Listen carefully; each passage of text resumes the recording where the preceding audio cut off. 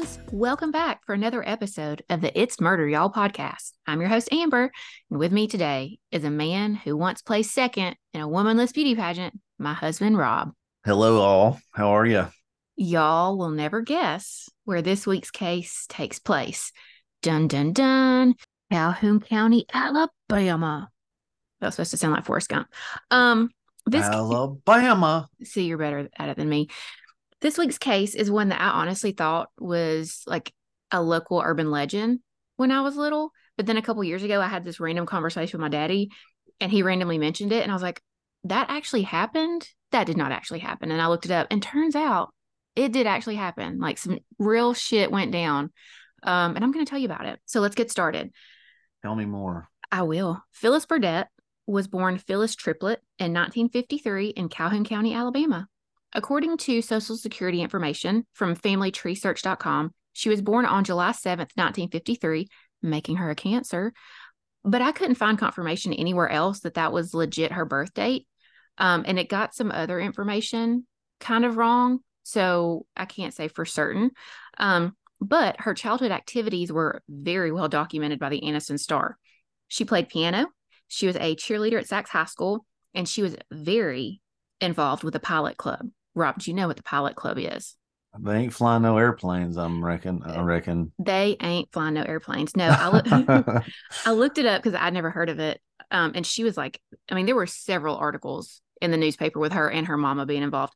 So I looked it up, and Pilot International is a community-based volunteer service organization founded in 1921 in Macon, Georgia, on the guiding principles of friendship and service through charitable projects, community service, education, and research. So to me, it kind of sounds like potlucks and shit. Well, yeah, I'm thinking like Girl Masons or like a sorority. Oh, Yeah, basically. Yeah. Eastern Star. There we go. I couldn't think of what the name of it was. Yeah. The Anniston Star also documented several hospitalizations, as well as a close call when her ex-husband tried to run her over with his car. Damn. He missed, but he ended up hitting her car, and he was charged with third-degree burglary and attempted murder. Well, because he tried to burgle her life? What? Right, like there was no burgling involved, at least not in the story, but there was so much more I could have included, but like I didn't really want to put all of her stuff on blast. Such a funny word. I'm sorry. I love burgle, but the stuff that they put in the newspaper back then, like I don't know if it's just like how society was back then, or if it's like we're from a really small, yeah. He with his car tried to run her over, missed, hit her car. Yep. Was then charged with burglary and then what? Third-degree burglary and attempted murder. Okay. I see. And he probably got like 3.5 days in jail. Because it was the 70s. I think it was the 70s. But yeah, no, they put all kinds of information. Like it literally, if you were in the hospital in Calhoun County back in the day, it was gonna be in the paper. Like, and also like one time I was looking and like my mama had went and visited somebody in Birmingham and like they put it in the paper. Like, I don't want my business out there for everybody to know. But I digress. Old gal went and visited her folk up in Birmingham. Just thought y'all should know. I mean, technically down because Birmingham is like south, but yeah, I get what you're saying. Okay, so they just put that in the paper. They legit did. I guess they didn't went to Birmingham. They didn't have anything else to talk about, so they just put everybody's business out there. So she had the almost getting murdered by an ex-husband, and then more bad luck followed Phyllis and those around her because her mama was robbed. I put robbed. I think she was actually mugged in downtown. She was burgled. She was burgled, and they put it in the paper. In downtown Anniston in 1982. She was fine, and a man just like pushed her down on like Noble Street and took her purse. That is 100% a burgle. That is a burgle.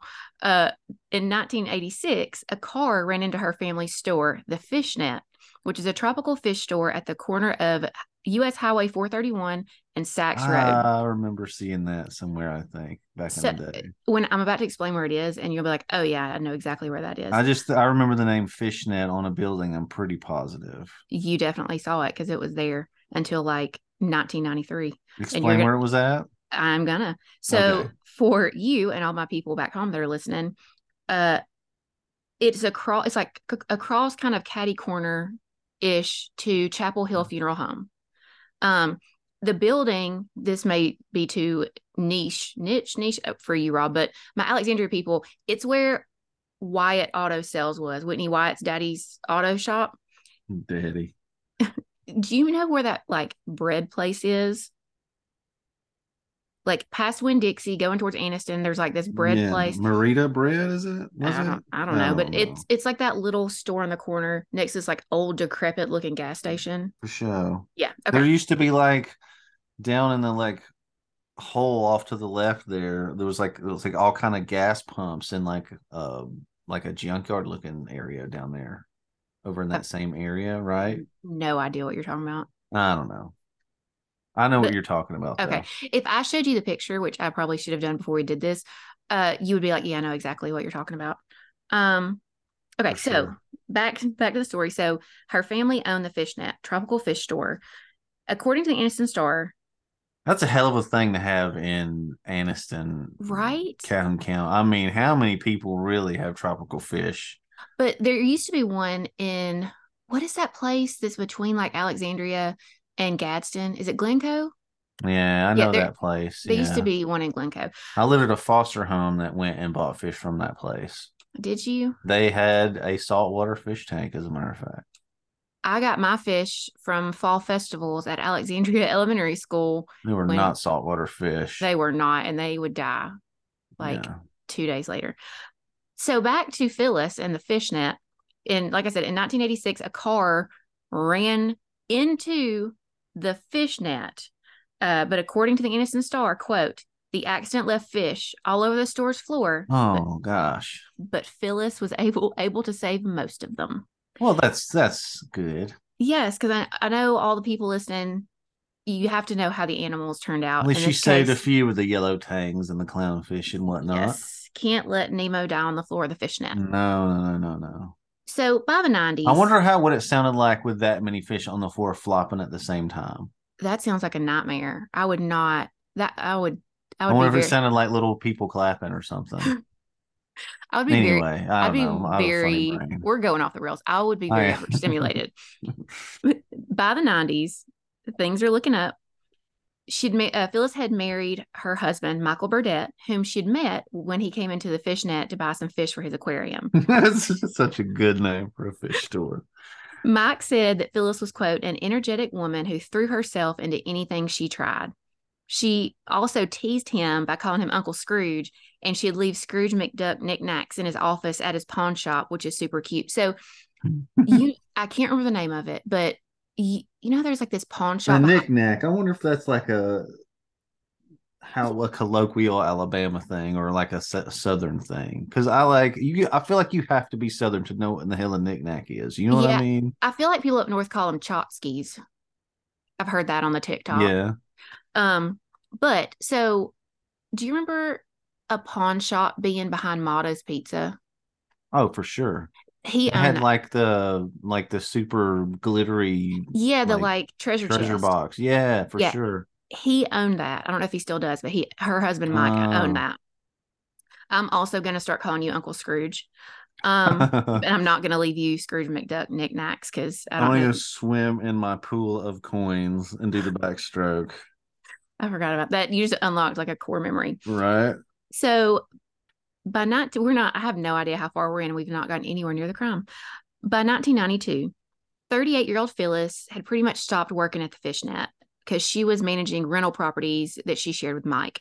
So typically her mama, Juanita Triplett, ran the store, which was convenient because she lived right next door. Well, on Monday, May 18th, 1992, Juanita was on a church trip to Florida. So Phyllis agreed to man the fishnet in her mama's absence. So that afternoon, Juanita called the shop to check in with Phyllis, as mamas tend to do, but Phyllis didn't answer. Juanita's mama spidey senses started tingling, so she called Mike to go check on Phyllis and make sure everything was okay. Well, Mike is not a mama, and he had seen Phyllis just earlier when he had dropped off her lunch, and she was cutting up, being her usual funny, easygoing self, so he wasn't concerned. He dropped her lunch off at the fishnet? Yes, he took her lunch at the fishnet. He figured she'd probably run to her mama's house to use the bathroom since the fishnet didn't have one, which... That's wild. Yeah, like... Fishnet, get it together. Better hope you're not having an emergency. Or maybe she'd walk to the gas station that I talked about that like is really old and decrepit now to get like a See, I snack. feel like this is a scenario that has led up to many a murder scenario in the 70s and 80s of people just like not having modern conveniences like we have like bathrooms everywhere or like cell phones to like you walk across a 4-lane highway. Well, I guess it was 2-lane at that time. Well, it was right next door. Oh, okay. But are you really going to take all the precautions to lock up and stuff if you're just walking next door to take a pee, or if you're just going to get a drink? No, you're probably going to leave it unlocked. And then who Yeah. knows who could be hiding in there. We are not victim blaming, by the way. We are not.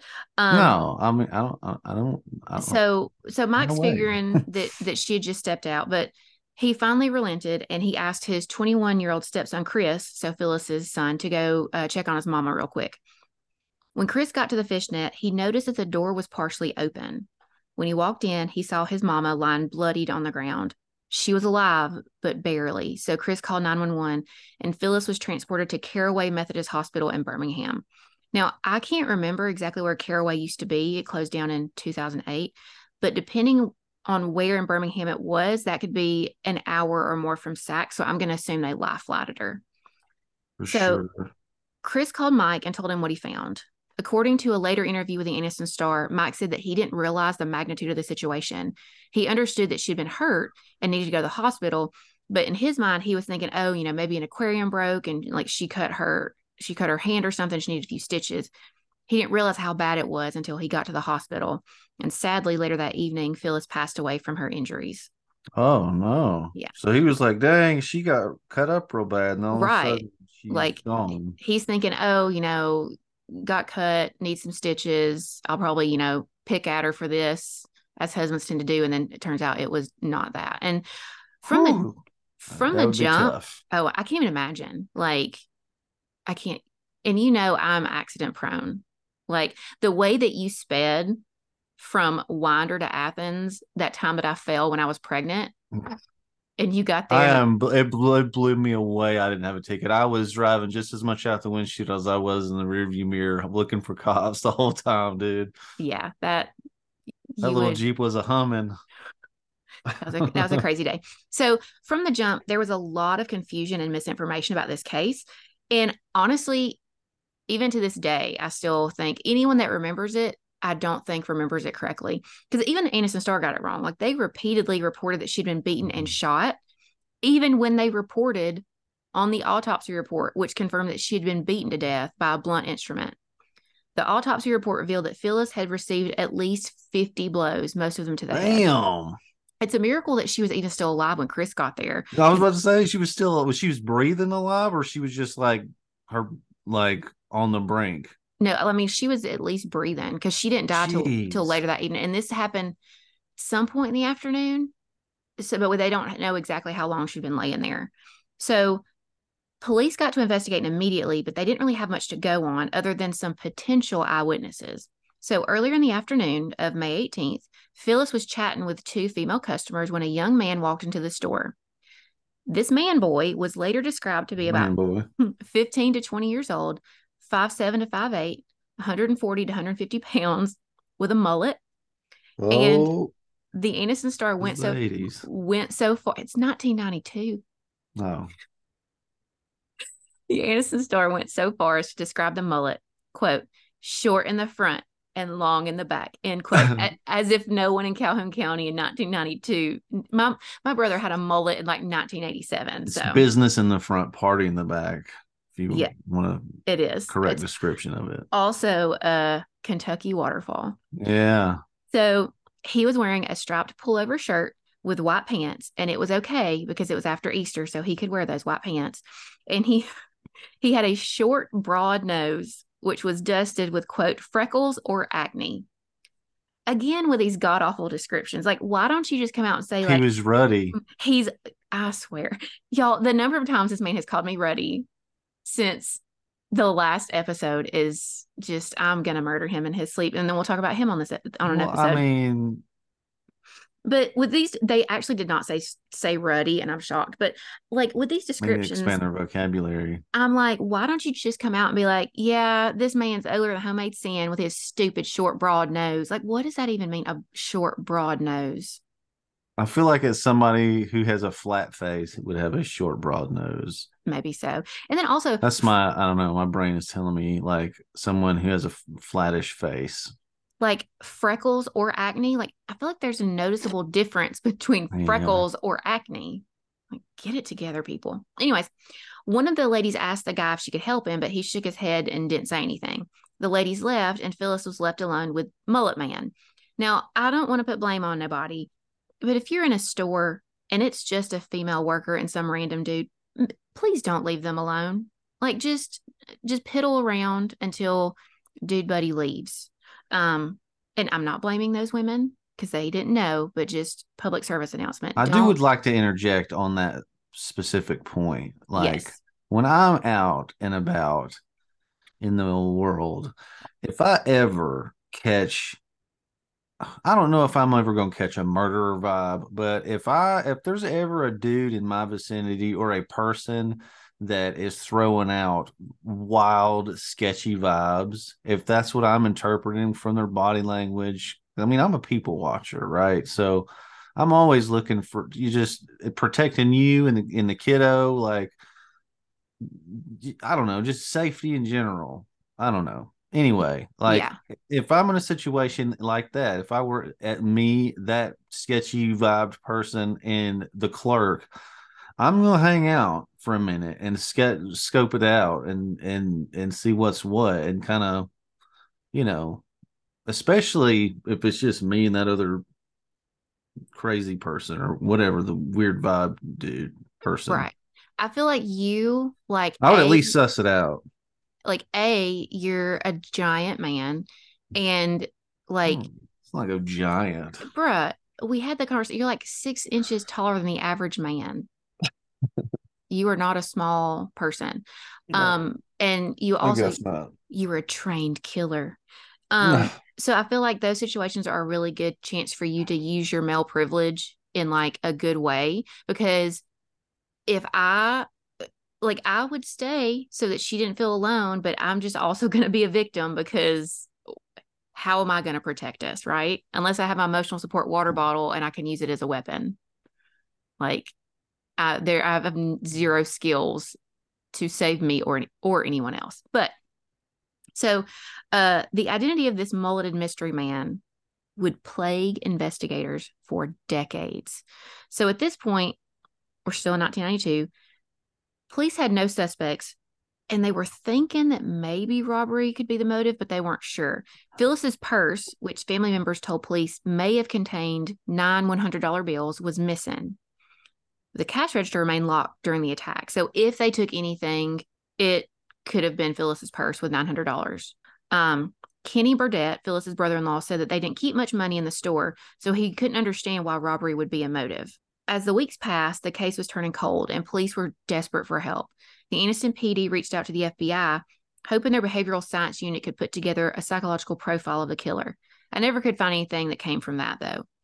On June 27th, Alabama Governor Guy Hunt issued a $5,000 reward for information leading to the arrest and conviction in the murder of Phyllis Burdett. And I looked it up. That would be almost $11,000 in 2023 dollars.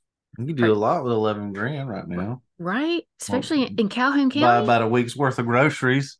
Yeah, buy some eggs. So by March of the next year, 1993, Phyllis's mama was getting pissed. She told the Anniston Star, quote, "They, meaning the police, haven't done anything on it. I don't know what's to be done." And that kind of ruffled the feathers of Anniston Police Captain Mike Fincher, who defended his team, saying they were working on the case as vigorously as possible. So at this point, police were still convinced that the robbery was a possible motive, but Phyllis's family was still adamant that it wasn't, because they argued that the store never kept much money on hand. I mean, it's a tropical fish store in like rural Alabama. They're not going to be balling. And then B, So they're saying this was like a crime of passion or like somebody that knew her. potentially, yes. Okay. And then Juanita said that no money was missing, which was a little confusing because yes, no money was missing from, But the 900 out of her purse was missing or right, whatever. her purse was missing. Um, Miss Juanita couldn't understand how they'd operated the fishnet for over 20 years and never had any trouble aside from the car crash in 86. She actually ended up closing the store in August of 1992, saying that after Phyllis was murdered, she just couldn't stand to be in there. And I can't say I blame her. Mm.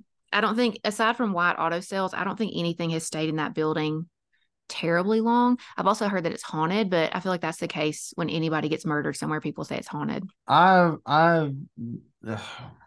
I think I don't know. Have you seen a You, ghost in that store? no, no, no, no, no. No. I feel like that there are multiple places amongst Calhoun County that catch its haunted vibes, or you hear people, but it's all hearsay, and people say this and people say that shit.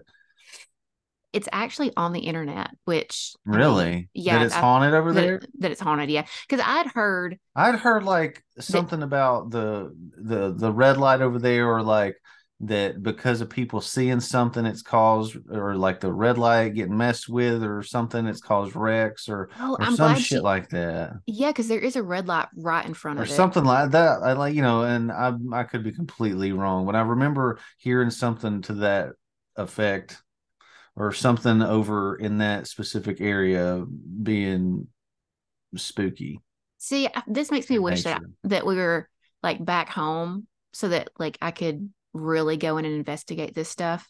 Um, because that was one I hadn't heard. What I'd heard was that another person had also died in that building. That I've not been able to Really? confirm. Yes, but I think that might just be a rumor. Wow.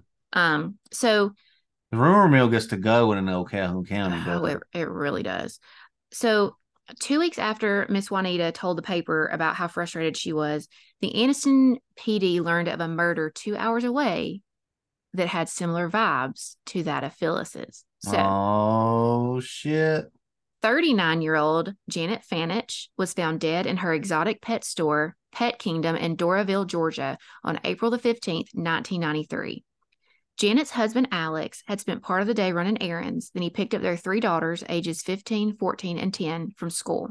When Alex and the girls returned to the store, which was also their home, the front door was locked.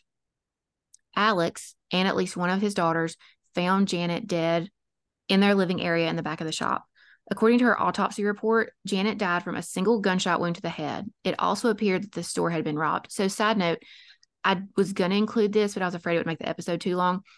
Like, in that same area, another lady got shot in the head, like shot in the head Did that they day too. confirm that the other lady from the fishnet got shot, or did No, they, or no? no, she was And that beat. that she was beaten, right? Yes, Like 50 times. Okay, I got you. but the Aniston Okay. Star did report a few times that she was shot. Okay, that's what you said. I got I you. I'm tracking. I think that it was such a bloody crime scene that Right, they like right. assumed. But yeah, so there was a lady that was murdered in Dang. her car this like the same day that Janet was murdered. They ended up finding the person that murdered that woman. And there was no connection between that and this. It was just a really weird coincidence because that was like I think No. the only two murders that they'd had in like forever. People Um, just were murdering the shit out of each other, man, back then. Maybe they still are, but I feel like I don't know. I feel like it's harder to get away with murder these days. It is, which is good. So the Pet Kingdom was in a strip mall. So police canvassed the area for witnesses or really anybody that had been in the store between 10 a.m. and 3 p.m. because Alex left at 10 a.m. to go run errands and they came back at 3. They couldn't find anybody. Sang and Son Lee, the owners of the dry cleaners next door, said they didn't hear anything suspicious. But earlier that day, customers had come into their store asking why the pet shop was closed. Mrs. Lee said that the open sign was on the door, but when she tried to open it, it was Oh, locked. She tried to look inside the store but didn't see anything. She didn't think anything of it until later that afternoon, around 3 p.m., when one of the Fanich daughters ran in crying and used their phone to call 911. So I had to throw this next part in just because it was so funny to me. Mr. Lee, Mrs. Lee's husband, a Korean immigrant who'd run a business in Harlem for 13 years, admitted that he was surprised at what had happened, but not scared, saying, quote, I come from New York City. I'm not nervous. Like, it's like, sir, you I like, wish y'all would come over here and fuck with my dry cleaning. right? So For the next 2 months, investigators plowed through dozens of calls and leads, but they weren't any closer to solving the case. Of course, police questioned Janet's husband, Alex, because hashtag the husband did it. But in this case, the police don't seem to think that the husband did it. And that's where it ends for the Janet Vanich case. I used all of my FBI level. Still completely? Still completely. I used all of my FBI level Googling skills, and I was only able to find 4 articles ever about the case. The last one was in June of 1993. So, like 2 months after the murder. Her killer has never been found, and her brutal murder seems to have been forgotten. Damn. Right? So, back in That would Alabama. make me so sad. So sad. I know. I would. Whew. I'd And I have feel to like, get me a therapist about that shit. I feel like, um, our daughter asked, we were watching A League of Their Own earlier, and it got to the part where I think it's Betty Spaghetti's husband dies. And our daughter was like, how would you react if they told you daddy died? And I was like, I'm a crier. Like, I can't handle this conversation right now. So I feel like losing a You spouse would start be crying. almost a little, because What it's sad. did you tell her? Didn't answer the question because I knew I was going to cry and she was going to make fun of me. I told her that I had no idea. Um, but I feel like I can't imagine losing a You spouse. would for sure sob. I I, feel like. I would I probably, mean, I would faint. You know how I am. you would. Because like think about it. Phyllis was a year older. You'd catch a forehead scar for sure. Phyllis was the same age as you because you're old. I'm not quite there yet. I still have a solid like 3 months before I'm 38. But Phyllis was 38. Janet was 39. So Not the like best looking 38-year-old you'll ever see, maybe. you're killing me. So that's 2 husbands. And then also I feel bad if the husbands legitimately didn't do it, which we know, spoiler alert, that Mike didn't do it. And we're assuming that Alex didn't either. But you've lost your wife, but also you're gonna have those people that are like, yeah, the husband did it. But Oh yeah, and that's just the rumor mill, boy. Woo. oh for sure. And the folks that Um, believe, and then the folks that for sure think he did it, yes. regardless. And Alex was, I can't remember where he was an immigrant. And so that would add just a whole different level too, because you know how people are. So that Mm. was just an awful situation. And I hate that all these years that him and their daughters haven't gotten any um, resolution. But so back in I would just Alabama, move out of town, bro. To be honest, I would they just pack up and move out of town. they did. I found like one thing on like ancestry.com. It showed that he had moved like Yeah, really far away. I would for sure So move to Colorado or some shit. back in Alabama, it seemed as though Phyllis Burdett's case was destined to be forgotten too, just like Janet's. But then in 2009, the Calhoun County Cold Case Unit reopened the case. 2 retired investigators, Max Kirby, which I don't know why that name sounds familiar, and Larry Sylvester led the charge to find out who killed Phyllis Burdett and why. They began poring back over the old case files to see if there was anything they could find to crack the mystery of what happened between the time that the 2 ladies left and the time that Phyllis's son found her dead. So here's what they knew. They knew that a young Do you man, know the amount of time that was? we don't. Okay. Well, I'm assuming someone does, but I couldn't find it in any of the research. They knew that a young man had been left alone with her, but they weren't sure if he was involved. They theorized that based on her injuries, the attacker may have been a woman or a young man. They figured that an adult man could have killed her with a few strong blows, as opposed to the numerous blows Phyllis had received. So, like, this is going to sound morbid, but if you beat me with something, it wouldn't take many hits because you are much bigger than me and I'm a dainty little flower. You Um, are. so, but like if I had tried to beat you to death, we'd be there for a while. I would have to incapacitate you somehow first, and it would take a lot of blows. So I guess that makes It sense would of depend on what you were hitting me with. You know what I mean? It just what depends. The skull is a fragile and a weirdly strong thing at times, man. It just depends. if it was too heavy though, I wouldn't be able to lift it. So like I wouldn't be able to use anything super powerful and my arms would get tired really fast. But no, like think about it though. Think of Well, if you were you. gonna if you were gonna bash my head in, you'd be real Yeah. pissed, and that pissed anger would fuel you for at least a good minute or two, and past the point of you feeling your muscles being tired. but I would overexert myself and then I'd Oh yeah, pass out you'd faint for sure after the fact. And then you'd be noodle armed for a good day or two. for sure. But I might could get Yeah. away with it if I fainted too. I could be like, oh, they attacked me too. Anyways, back to Ah, back to Phyllis. I can't even move my arm. Look.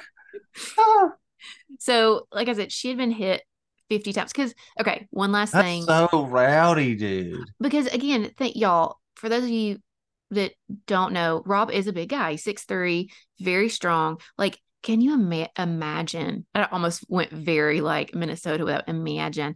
Can you Um, imagine? that's not even Minnesota, I don't think. Anyways, I don't can know. you imagine you hitting someone in the head 50 times? They wouldn't have nothing left. That would be like a watermelon situation.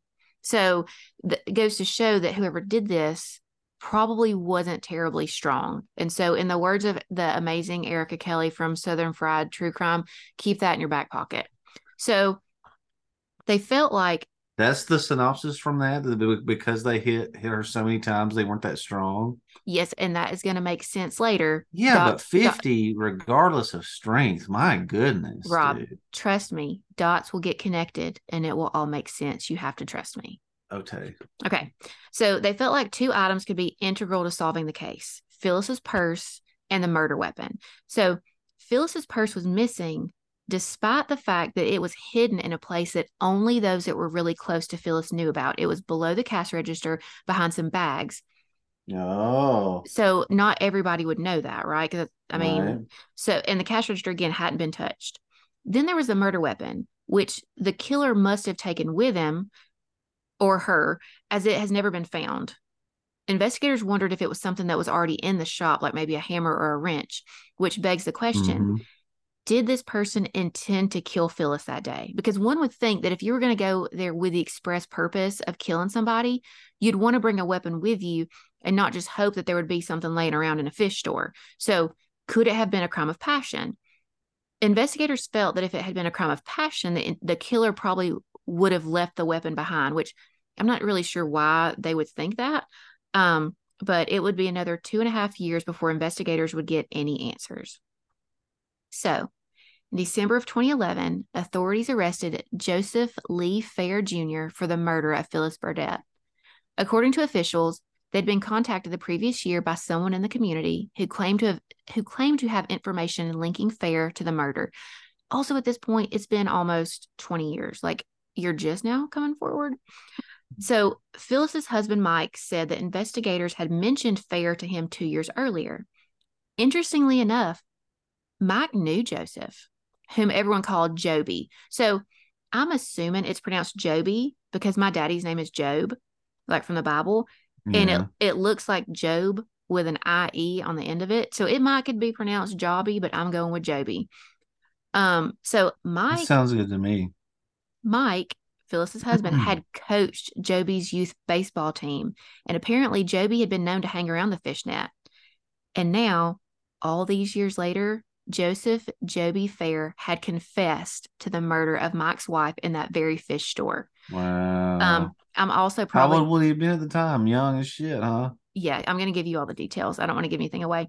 I'm probably going to switch back and forth between Joby and Joseph depending on the vibes. So just know Joby, Joseph, same dude. So Calhoun County Sheriff Larry Amerson, I was friends with his grandson in high school, said that I investigators. worked with his granddaughter. uh No. Never mind. That was a different person. yeah, because I was going to say the person I know doesn't have a sister. Yeah. Anyways, Never mind. Scratch that. so Larry Amerson said that investigators had interviewed Joseph several times over the years, and during one of those interviews, he confessed. When investigators asked him why he had never told anybody about the murder, he replied, quote, "Nobody ever asked me." So What? stay with me. When I first read that, I literally wrote in my notes, I want to punch him. But then when I dived deeper into the case and into his life story, I got some context, and it made his response a little less douchey. Like he still sucks. He did beat a woman to death. Was he like Asperger's, or is he on the spectrum or some shit? Dots are going to connect. Just stay with me. So, who is this Give me some Joby? dots, baby. Who is this Joby Fair character? Well, Joseph Lee Fair Jr., aka Joby, was born on June 9th, 1960, making him a Gemini. Which means he would have been 32 when he did this. Anyways, from what I gathered, he spent most of his young life in the Sacs area and was a pretty good baseball player. He was mentioned in the Anniston Star several times in the late 70s as a seemingly integral part of the Sacs High School baseball team, even being named top hitter in 1977. In February of 1982, Joby, who was 21 years old at the time, was profiled in the Anniston Star for being a local hero. According to the paper, he and a friend were working to remove the engine of a 1970 Camaro. As his friend was under the car, the jacks that were supporting the car gave way, and because there were no wheels on that side of the vehicle, the friend was pinned to the ground. In a moment of superhuman strength, Joby lifted the car up, allowing his friend to crawl out from under the vehicle. The friend was taken to Anniston Regional Medical Center, or RMC, treated, and released. Joby told the paper, "He's bruised up real bad. His lungs were bruised. He was under the A-frame, and he has an A-frame impression on his chest." So I know nothing about cars. So question A for you, Robert. Yes, ma'am. Can you explain the A-frame? Okay, no.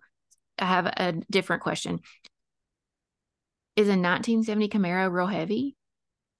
I mean, any vehicle from the 70s is generally pretty heavy. Okay. So because they're all like, a lot of them were like steel bodied steel back then. So question number 2, what is this A-frame that he is referring to? Uh, like the skeleton of the car, like the rails that the wheels and the suspension and the motor and the body of the car. That's the body of the car sits on the frame, the Okay. A-frame. So my third It's like question the is, skeleton of a car, basically. is if this big ass heavy 1970s car fell on this dude, how the hell did it not squish him? I mean, I said there weren't any wheels on one side or the front or the back. I don't remember what you said there, but Yeah, I mean, on the side that the jack was, there weren't no wheels. there weren't no wheels on that side yonder. Weren't no wheels at all on that yonder side over there. I'm working on a doctorate and I still don't have a firm grasp on when to use was and were. So, anyways, that weren't it. nope. And then also, um, so a lot of vehicles from the 70s had like a higher ground clearance in general than vehicles do nowadays. You know what I mean? Even sportier cars kind of sat higher off the ground in general. You know what I mean? right. So that's probably one thing. And I mean, it also depends on, you know, where how his body was orientated under the car, how it landed. I mean, Orientated. it's yeah, if he was, how if he was only halfway under there, if he was, if he just was stretched out and had his arms under there, and so he wasn't all like he was pinned, but But I mean, it I was don't know. enough that like it left the frame print on his chest. It sounded like no matter the situation, that gentleman got lucky as shit. And so my last question, potentially last question, is do you think that you could lift a 1970 Camaro off of a friend? I'd blow my back out trying. You would. You're a good friend. So, talking to the paper, when asked how everything went down, Joby said, "It just flipped me out. I didn't know what to do. I guess it was God's gift. There wasn't nobody else around, and it probably would have killed him. Doctor told him it was a wonder he came out as good as he did." At 6'1" and 165 pounds, Joby couldn't believe he lifted the car, saying, "I knew I couldn't pick it up, but I guess my adrenaline got going and I picked I it mean, up, that's one thing too. and here he comes out from under it." So I don't think I addressed this somewhere else, but if you think back to the description that the ladies had of the person in the fish store, they said that this person was like 5'7", 5'8", 140, 150. Well, Scrawny. yeah, but Joby was 6'1". There's a big difference between 5'7" And and it six sounds like one. even with adrenaline, strong enough to lift a car, a 70s model car, And not like he's not, it's not like it sounds like he didn't lift it like feet, or like he didn't have to, he lifted it just far enough and just high enough for his friend to just get out from under, you know what I mean? So Right. he probably lifted it a total of, let's be generous and say 3 inches, maybe. That's, in my opinion, is probably what it sounds like. And so just enough where his buddy could slide up from under there. But That makes sense. still, you can't be weak to do shit like that. You know what I Right. mean? You got to at least have core strength, leg strength. You know, you can't be weak. So, like that, at least for a little bit, made him a local hero. Like he got a big O Yeah, I write bet. up in the Yeah. paper. Well, 1 month after saving the life of one friend, Joby would cause the death of another. On March 28th, 1982, Joby and a friend, Jeffrey L. Brown, were driving down Sachs Road when Joby's car ran off the road and overturned. Both Joby and Jeffrey were thrown from the vehicle. Sadly, Jeffrey was pronounced DOA at RMC at about 1:45 a.m. Joby was rushed to RMC and then transferred to the University of Alabama Birmingham Medical Center, where he remained in the ICU for a month. Damn. As documented in the case files after his 2011 arrest, Joby suffered a traumatic brain injury in the 1982 crash, leaving him with severe brain damage, diminished cognitive functioning, and severely impaired motor skills. He lived under the supervision of his mother from the time of the accident until around 2006, at which point he was moved to a nursing home, which is where he lived when he was arrested. So, we're going to talk a little bit more about his condition in a minute when we get to the trial, but I want to take a moment just to talk about a few things. So, when I was researching this, I made a note to myself. How did his condition not impede his attack on Phyllis? But if you think about the investigator's theory that it was a man or a younger man, I'm sorry, a woman or a younger man, it makes sense. So although he was 6'1" and over 165 pounds, potentially at the time, maybe his physical limitations prevented him from dealing the fewer, harder blows that investigators thought an adult man would give. So to clarify, that traumatic brain injury, it changed him. Like he was no longer like a functioning adult, essentially. And he also had, we're going to talk about in a minute, a lot of physical limitations. So that's why it would make sense that it would take him 50 blows to. See, but this is just me. I'm not a doctor, but I don't know. I have unfortunately experienced, just from unfortunate events in my life, multiple different types of head injuries. And I can tell you that even, let's just cut it in half and say at 25, she was pretty hosed. It's pretty fair to say at 25, it was a wrap for sure at that point. Right. But you She got was like, you know what I mean? But I feel like, I don't know. And she lived for how long after the fact? a few hours. Yeah. I mean, granted, yeah, but I feel like, see, to me, it sounds like in his brain, I think maybe, yeah, because of his diminished physical abilities from his accident or whatever. I think, but once he got started and, I think that he probably like snapped and then just was like kept going because other shit not related to that specific incident there. He was just like, well, I'm here killing this person now. I might as well get the rest of this shit out and just, And the adrenaline came out. yeah, you know Yeah. what I mean? And he just kept on, kept on, kept on, kept on, and kept on. That's my theory. That's what it sounds like to me. Yeah. I think that makes the most sense. You know, So, not because he couldn't get her in the first 25, you know what I mean, or the first 10. I think, you know, it's, what was it? They don't know what he was hitting her with, though, right? It was, they never found it. no. Yeah, But so it just depends on, we are going to talk about his physical limitations in a second. So I want for to sure. see how your opinion changes after you hear that. But so the next thing I had was, according to my research, over the years, Joby pleaded guilty to a series of misdemeanor charges in Gadsden. He got 2 charges for criminal harassment in 1994. So that was 2 years after the murder, in 2001, and an additional criminal trespassing charge from 2001. So my question is, Mama Fair, what are you doing? Like, I thought you were supposed to be supervising your son. Like, he Yeah, but you know how folks are like that. You right, know but what I like, I mean? mean, he had a major cognitive deficit. Like, I would also have been concerned about someone like hurting him or taking advantage of him. But also Right. after the first criminal harassment charge, like, come on. So, okay, finally, TBIs, traumatic brain injuries. And we're going to talk a little bit more about this in a minute because I added more information about it. But so, for those of you who don't listen to a lot of true crime, thank you, friends of mine who are just listening to this podcast because you love me. Here's the deal with TBI. Appreciate y'all. Yeah, here's the deal with TBIs. They are thought to lead to criminal behavior, as many serial killers experience head trauma to the point that it's kind of joined the like torturing animals and wetting the bed as indicators of someone being prone to homicidal tendencies. I So, definitely don't wet the bed. thank God. Do you torture animals? No, no, Okay. no.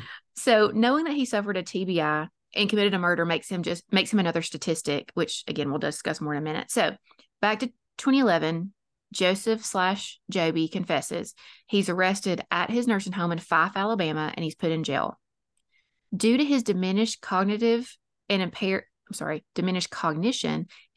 mental functioning. His attorney claimed that Joseph had difficulty comprehending the situation. When asked if he understood why he was in jail, Joseph said that he didn't. According to the lawyer, Joseph has trouble speaking and was very difficult to understand and communicate with.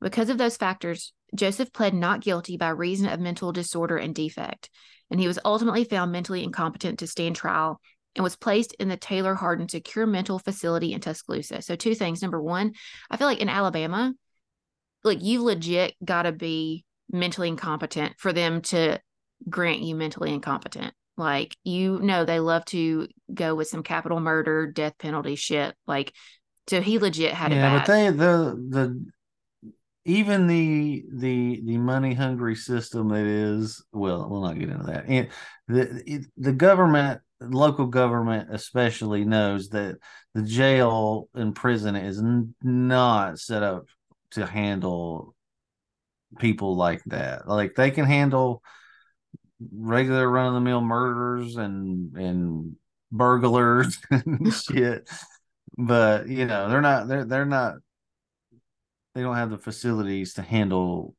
crazy people with limitations and shit like that. That actually makes a lot of sense. And that's going to connect to So it something. makes sense that they would be like, look, man, we can put him here. They can lock him in a room and he's still locked up. Right. They just, they're gonna feed him some pills and make him hella sedated all the time and make sure his crazy don't accidentally fall out. So the other thing was when I first read this, I confused the Taylor Hardin Mental Facility with Bryce Hospital that used to be on the Yeah. campus of the University of Alabama. Bryce Hospital was once the Alabama Insane Hospital, Always heard about Bryce. and I could literally see it from my dorm sophomore year, and it scared the bejesus out of me because I was like, That's a what if someone escaped? pretty ominous looking And like, landscape out and there. like the campus, I hear our kid moving around. The campus was gorgeous. Like it was like this whole big campus, like on the fringes of Bama's campus. But this is not that place.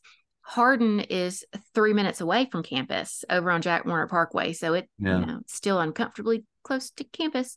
So connecting to what you said a minute ago about prison not being equipped, in 2014, Joseph was released from the Taylor Hardin Secure Medical Facility because the Hospital Review Board unanimously agreed that he could not be restored to competency and he needed to transfer to a facility that could better care for his medical needs. According to an affidavit, Dr. Robert L. Baer, a psychologist at the Taylor Hardin Secure Medical Facility, stated that, quote, since his motor vehicle accident 30 years ago, Mr. Fair has exhibited a number of behavioral changes, including impulsivity, affective lability. I had to Google that. It basically means it's the tendency to experience strong and variable emotions. So I'm guessing like severe mood swings or outbursts, sexually inappropriate behavior, memory impairment, and right-sided hemiparesis. Also had to Google that, but I was pretty sure from context clues, it means that he was paralyzed on the right side. So again, that goes back to how was he able to do what he did if he's paralyzed on one side? It, I do think Maybe that, at the time, it sounds like the older he got, the worse it became. So maybe at the time of the murder that, it was only at a certain point where he could, I mean, obviously, she was clearly lived for a couple hours after the fact. So, you know what I mean? If it, if I had hit somebody 50 times in the head with anything, they I'm pretty certain they wouldn't be breathing. You know what I mean? they Like wouldn't I have a I know how hard I was hitting roots that are, you know, 4 inches, 3, 4 inches thick in the yard with a hatchet and cutting them completely in half in 2 swipes. You know what I mean? That's yeah. If you not even 25. You know what I mean? It's like it would be a really bad situation. like if you But hit somebody yeah. 50 times, like Even if go ahead. they wouldn't have a head. For sure. So the doctor went on to say that, quote, Mr. Fair currently carries psychiatric diagnoses of mood disorder, NOS meaning not otherwise specified, secondary to traumatic brain injury. So basically that means that he definitely has some shit going on, but he doesn't meet this the specific criteria for mood disorders like bipolar or major depression. He has dementia, NOS, possibly secondary to TBI, and personality disorder, NOS, secondary to TBI. So basically, he's showing like signs and symptoms of these things, but not enough to meet the full diagnosis.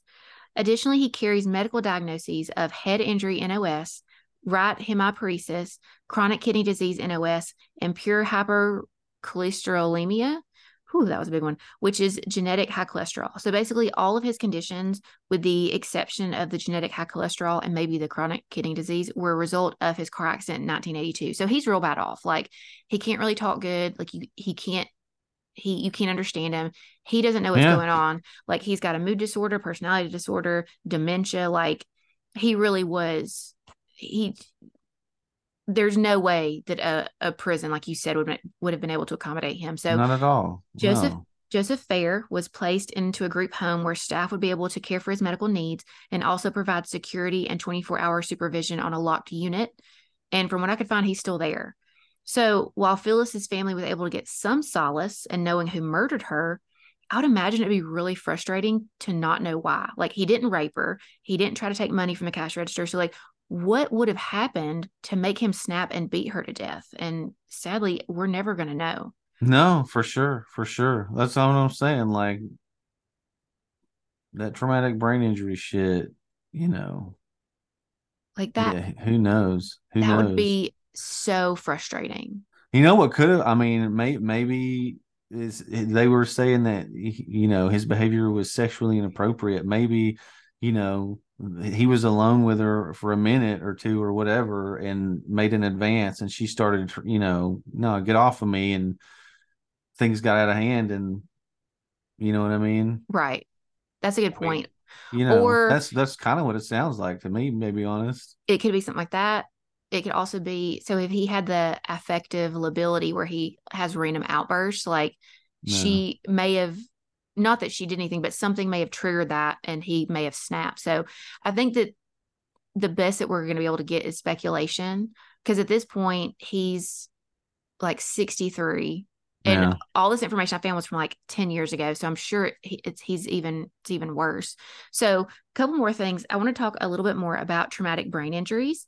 Mm-hmm. So according to a paper published in the Neuropsychological Rehabilitation Journal, TBI is the leading cause of disability in children and working age adults and adolescents. And adolescence is a particularly risk period for injury. That was a weird sentence. So let me repeat that. So TBI, it's the leading cause of disability in children and working age adults.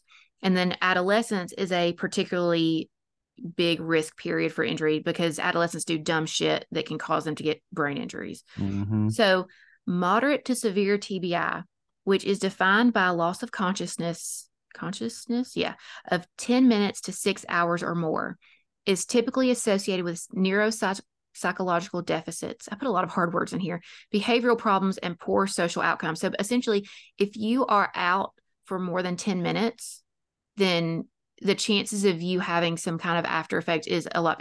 How long was I out when I fainted that time in Charlotte? Man, that's tough to remember. I know that was a long time ago. It was not 10 Okay, minutes. good. I just wanted to make sure that it wasn't 10 minutes. So in males, the rates of TBI across all severities are given as between 5% and 24%.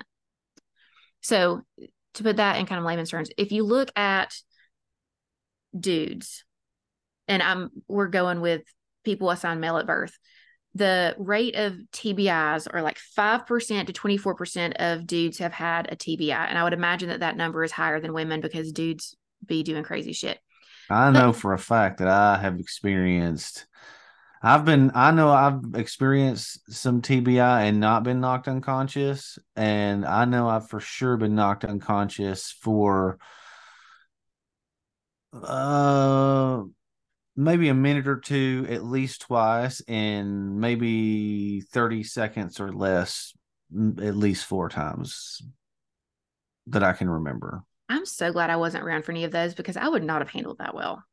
Well, a few of them I was young, and then a couple of them, most of it was like, I mean, because I've known you 17 when I was years. a kid, I would do dumb shit on a bicycle, and You weren't supervised. even with a helmet on, I wore a helmet. I had a helmet on the 2 times, You wore a but boy, helmet?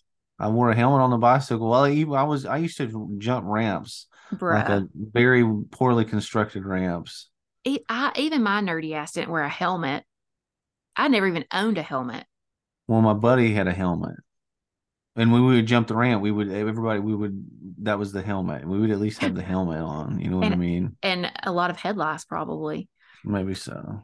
So here's what's interesting. So average male population, 5 to 24% have experienced a TBI. Now, if you look at the prevalence of TBI in the adult prison population, 25 to 87% of men in prison have had a TBI. I mean, it's a violent place. Even if you don't get it, the brain injury in Right. prison or before prison, you're going to probably get one there. But that's a whole thing of like, that's why researchers think that TBIs fuck your brain up and can cause you to like do Commit more crimes. crimes. Yeah. Yeah. Be Yeah. murdering, burgling. Um, so a study comparing the rates of TBI in non-offending and offending youths showed Youths. that offenders had a higher level of TBI.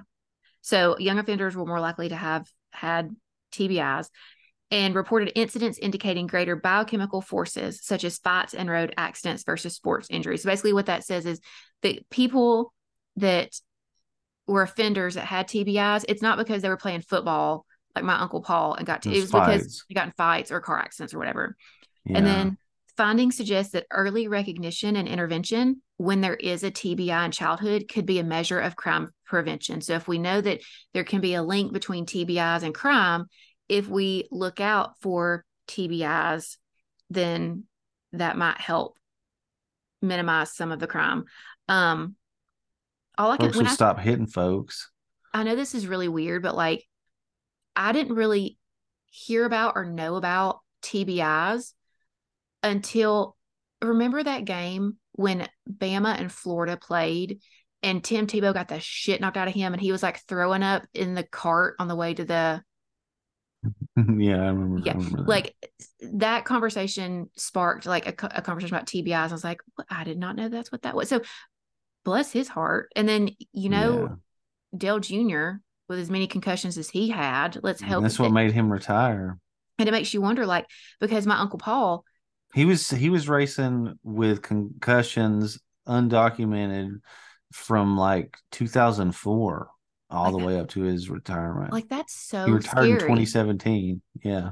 Like, I don't know if we ever talked about this or if you remember, but they think that one reason my Uncle Paul ended up dying of essentially like dementia or Hmm. Parkinson's. They think it was from all of the concussions he had. They said when he was playing football, but it was Uncle Paul. So let's be real. He probably got into some bar fights too.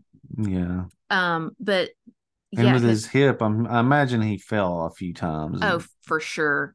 I and mean, do because you not he remember? drank like a fish. Do you not remember the night of our wedding? Oh, I vividly, as a matter of fact. So for y'all listening, just the short story. My Uncle Paul, he was hilarious. He was a character. He had an artificial hips, and so he couldn't walk good. And he got drunk after our wedding, and he fell. And it took Rob, my brother, my niece's boyfriend, um, I think almost every man that was there except for my daddy to get Uncle Paul up to the room. And then later, Uncle Paul got real confused, and he walked out into the middle of our condo, full blown Winnie the Pooh in it. Just a Twig shirt. and Giggleberries out, son. Thankfully, I didn't see it. Only my poor niece saw it, and she's like, I think Uncle Paul needs some help." I kind of directed him back toward the Yeah, bathroom I there. think you and Bubba were like, "Here, let's help." Yeah. Bless his heart, he was fun. Okay, my iPad turned off. So, oh no, turn back on. Don't make me wing it. Okay, so that was the case of the pet shop murders. So now, Rob, I wrote that you weren't as connected to the Saks Alexandria area, but you did go to Saks for at least a year. But so had you heard of this murder, or had you heard Not at all. you hadn't heard that a murder had happened there? I well, I remember seeing the fishnet and hearing like about something that had stuff that had went down, and then the ghost stuff about the light or whatever, because the fishnet was close to that light over there, right? Because Yeah, you said like, it was by the Winn-Dixie, yeah. well, it's past the Winn-Dixie. It's like there's a light right before you get to Chapel Hill Funeral Home. Right, Yeah.